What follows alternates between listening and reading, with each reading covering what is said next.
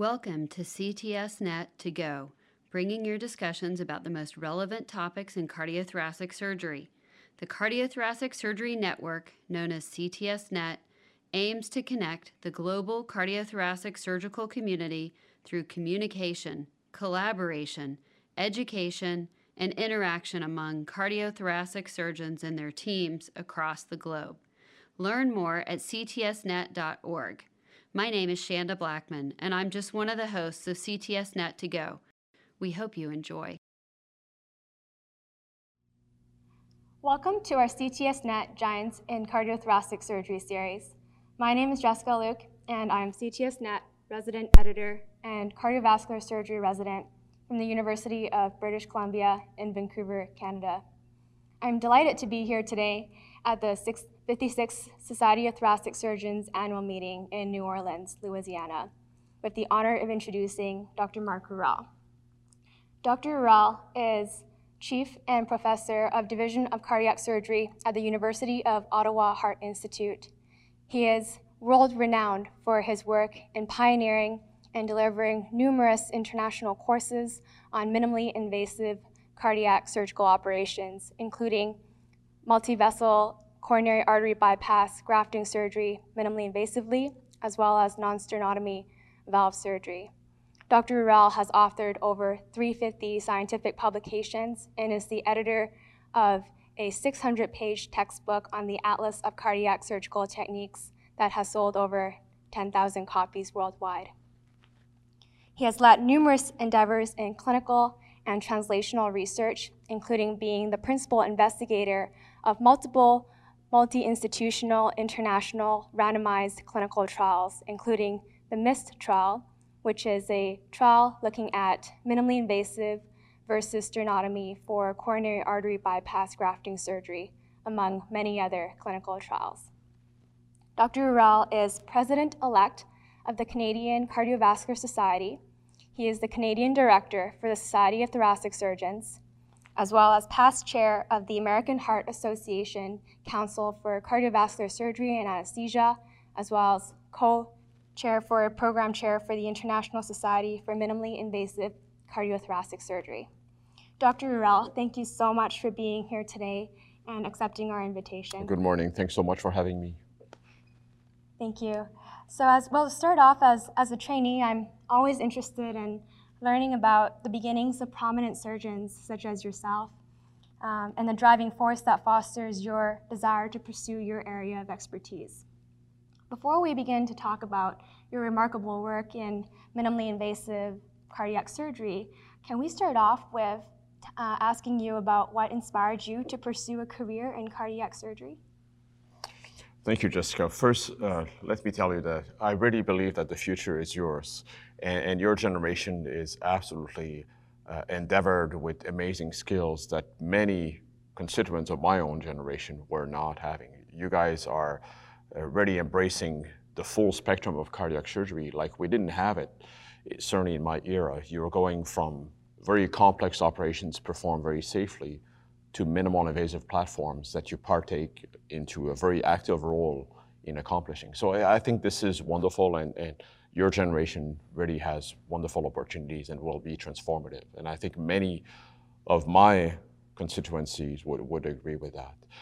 With regards to what inspires someone to take this field, obviously there are numerous professional and personal corridors that are negotiated. And I think the importance of mentorship is definitely there, right? We have, like you, there are role models as you are a medical student and then a resident, and then in steering someone's career, there are key relationships which I think are very, very important. And on a personal basis, what I try to do is open doors to others the way that doors were opened for me.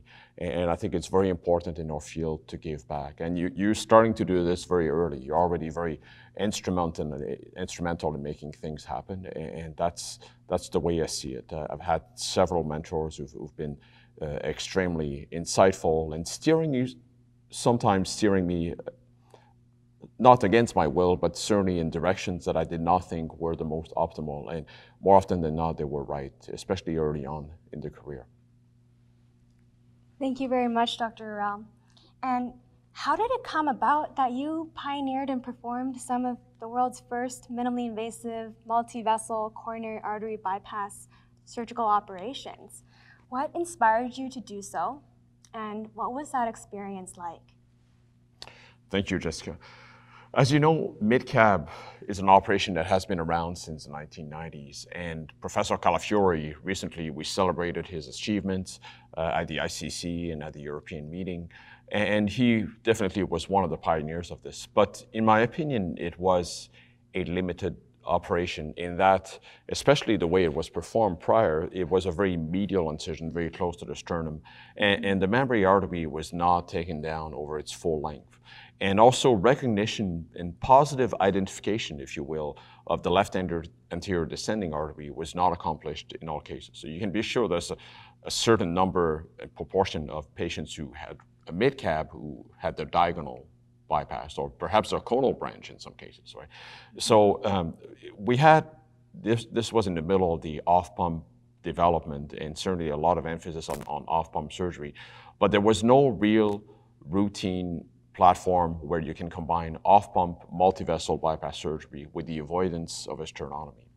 So we worked on this, my colleague Joe McGinn and I really developed this program. There had been some individual that had performed the cases before, but the sternotomies were large. It was not a standardized procedure. And certainly we worked together very closely. Joe at the time was in New York City, we were in Ottawa. I was a 35-year-old and really taking this on as a very enthusiastic off-pump surgeon who wanted to do something else. And essentially the problem we had at hand is that sternotomy is not a fantastic incision for the patient, right? It's a great incision for the surgeon. It obviously provides wonderful exposure, but we are splitting the breastbone. We're, as we say, as patients often say, cracking their chest, right? In the middle, in patients who often have osteoporotic processes going on.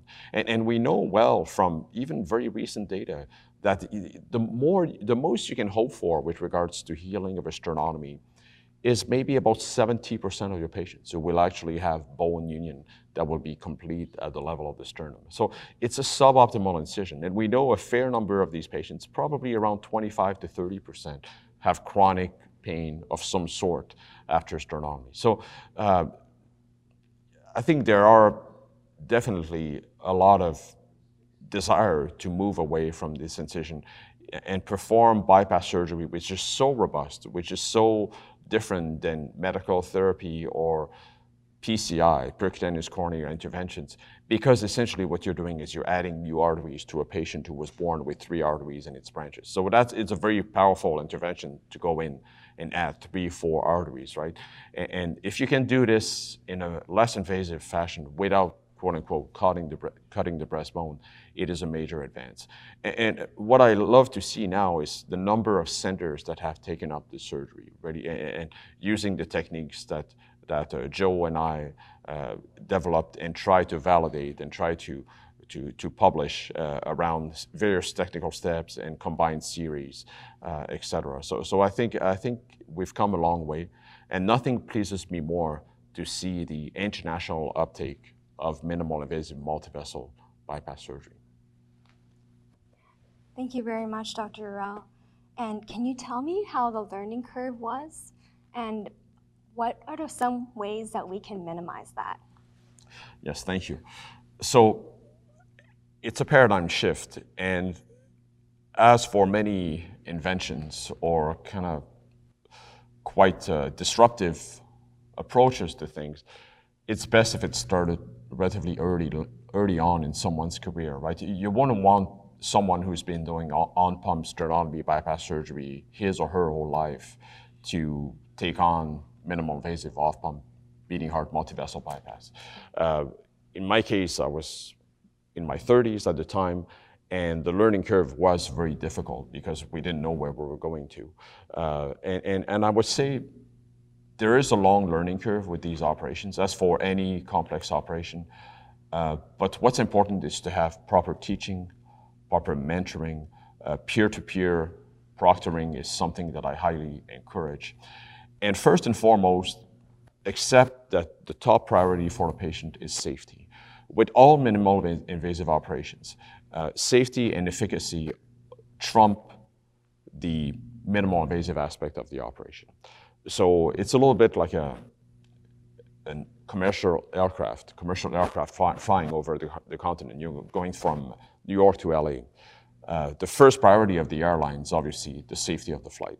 The second thing is the efficacy, if you will, right? You hope that the aircraft's going to go from LaGuardia and land in LAX, right? But if there's something, they will stop in Denver, right? And they'll figure it out later. But safety is the first priority. And the third aspect is comfort, right? And we know that the airlines are not always excellent at doing that.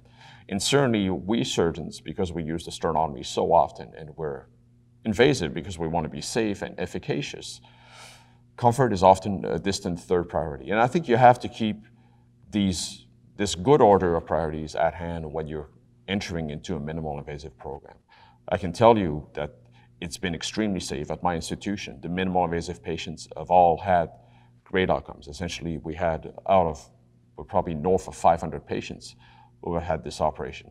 And we only have one unfortunate gentleman who didn't make it. He was going home and he had a saddle pulmonary embolus leaving. So just about to leave the hospital. So it has to be, if you're going to be minimal invasive, you have to be very, very safe. And you may not be able to accomplish it and complete it in everybody. And you have to have a relatively low threshold for converting or using cardiopulmonary bypass, which is definitely a very enabling technology with multivessel minimal invasive bypass surgery. But you have to be humble, and you should never push the envelope to a stage where you compromise safety or efficacy. And I think if you follow these rules and you have proper mentoring and teaching around these operations, they are made to be adopted by any competent surgeon. Well, thank you very much, Dr. Ural. That was very insightful. And can you tell me about what patients say about their minimally invasive operations? Do they recover faster and get to go home sooner? They do, and it's interesting and difficult to know for sure whether it's a bit of a halo effect, if you will, or you could even say a placebo effect, because the patients they're very compelled by what they see. They see a little incision. For a woman, it's under the breast. In many cases, in a woman, you cannot even see it because the breast falls over it. But at the same time, we also think that definitely there's a recovery component. It's not an incision, remarkably, that is less painful during the hospital stay. Because, to make it overly simplistic, when you do sternotomy, you cut bone, you don't cut muscle. Mm-hmm. There's not a lot of swelling of the third space muscle tissue.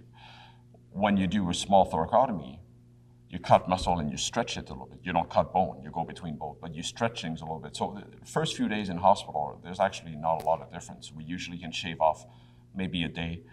We could shave off more, and certainly there's some data coming out internationally where there's 2-day discharge, et cetera, around minimal invasive non-sternotomy procedures. Wow, but this being said, patients, they do recover much faster.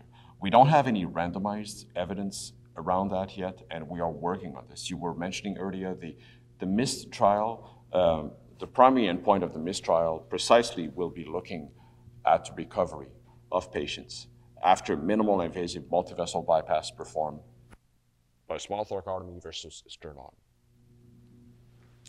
Thank you very much, Dr. Ural. I eagerly look forward to the results of the MIST trial when they are published. And do you routinely perform minimally invasive multi-vessel coronary artery bypass for all comers for your patients? And how do you select your patients? That's another great question. It's not yet for everybody. I think if someone comes to you and really wants it, then I'll give you an example. I had last year, one of my colleagues sent me a patient who needed a triple vessel bypass, who was quite overweight and was a vasculopath and had an amputation.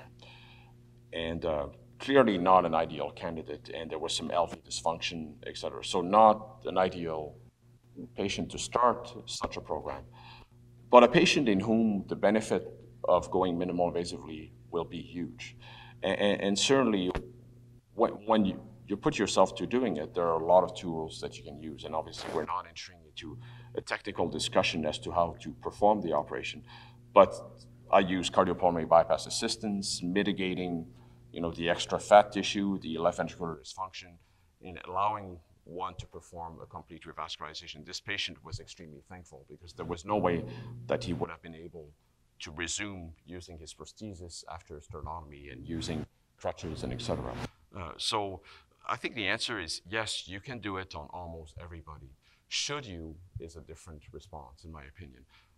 I think when you start a program, you have to, again, select patients. I often say, make sure that you make the operation look good. Don't get into this zone where it's a little dubious as to whether you'll be able to come out of the operation with a good result. Certainly, our patients are first and foremost our priority, and their safety is our top priority. So we have to make sure that the operation is well suited to the patient. Thank you, Dr. Rurel. And what would you recommend for those out there who are eager to learn and adopt this technique into their practice? And speaking from both the trainee level as well as the experienced surgeon level who are looking to expand their operative repertoire. Thank you. I would say first, make sure that you're facile with off-bump sternotomy bypass surgery. And I realized that the evidence with regards to the benefits intrinsic to off-bump bypass surgery has been somewhat tepid, right? And there hasn't been a lot of hard benefit from performing off-bump surgeries by sternotomy. But this being said, it's a very important vehicle in order to get to something else. If we want to steer away from every single bypass surgery patient having a sternotomy and ice on the heart, we have to start somewhere. And I think the first important technical aspect to master is to graft a vessel on a moving target and stabilize the epicardium around the artery that's desired, and finding the spot and controlling the backflow and essentially having a perfect anastomosis every time. And I think that is sine qua non to starting a minimal invasive program subsequently. So I often say within the realms of our training program in Ottawa, I often advise when visitors want to come, I say it's important that first the surgeon and team who want to learn this are facile with off-bump bypass surgery. Thank you, Dr. Rurel. And do you think that e-learning, simulation, digital technologies such as virtual reality can play a role in teaching and learning minimally invasive surgery for cardiac surgery? And what is its role in potentially even telementoring internationally? Absolutely, and that's where young, smart people like you come in. This is not something that we have explored, but I think your point is very well taken. There are many ways that teams, surgeons, and their constituency locally can learn from telementoring platforms or aids of various natures, including 3D models, et cetera. And I think your point is very valid as well with regards to what I separate the operation according to chapters, and the first chapter is really positioning and incising at the right spot. And many surgeons ask me, if you want to graft a PDA, a second marginal LED, and at the same time put a radial onto the aorta, or as a Y graft and have 2 arterial grafts out of 3, where do you make the incision? And I think there are ways to reconstitute with CT scan, which personally I don't do, but many of the centers to whom we have taught the operation are using CT scanning very, very closely in order to determine their incisional approach to this. So I think, you could easily make the extension that you could have like a 3D model, for instance, of the patient, some reconstitution of the exact anatomy of your given patient, and choose the most optimal incision site. So I think this is a potential for very fascinating work that people such as yourself could undertake, definitely.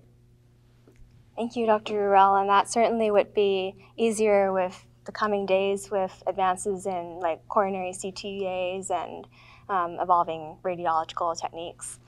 And finishing off, what do you see as the next steps in future for minimally invasive multi-vessel coronary artery bypass grafting, as well as hybrid revascularization, robotic mid-cab, conventional sternotomy?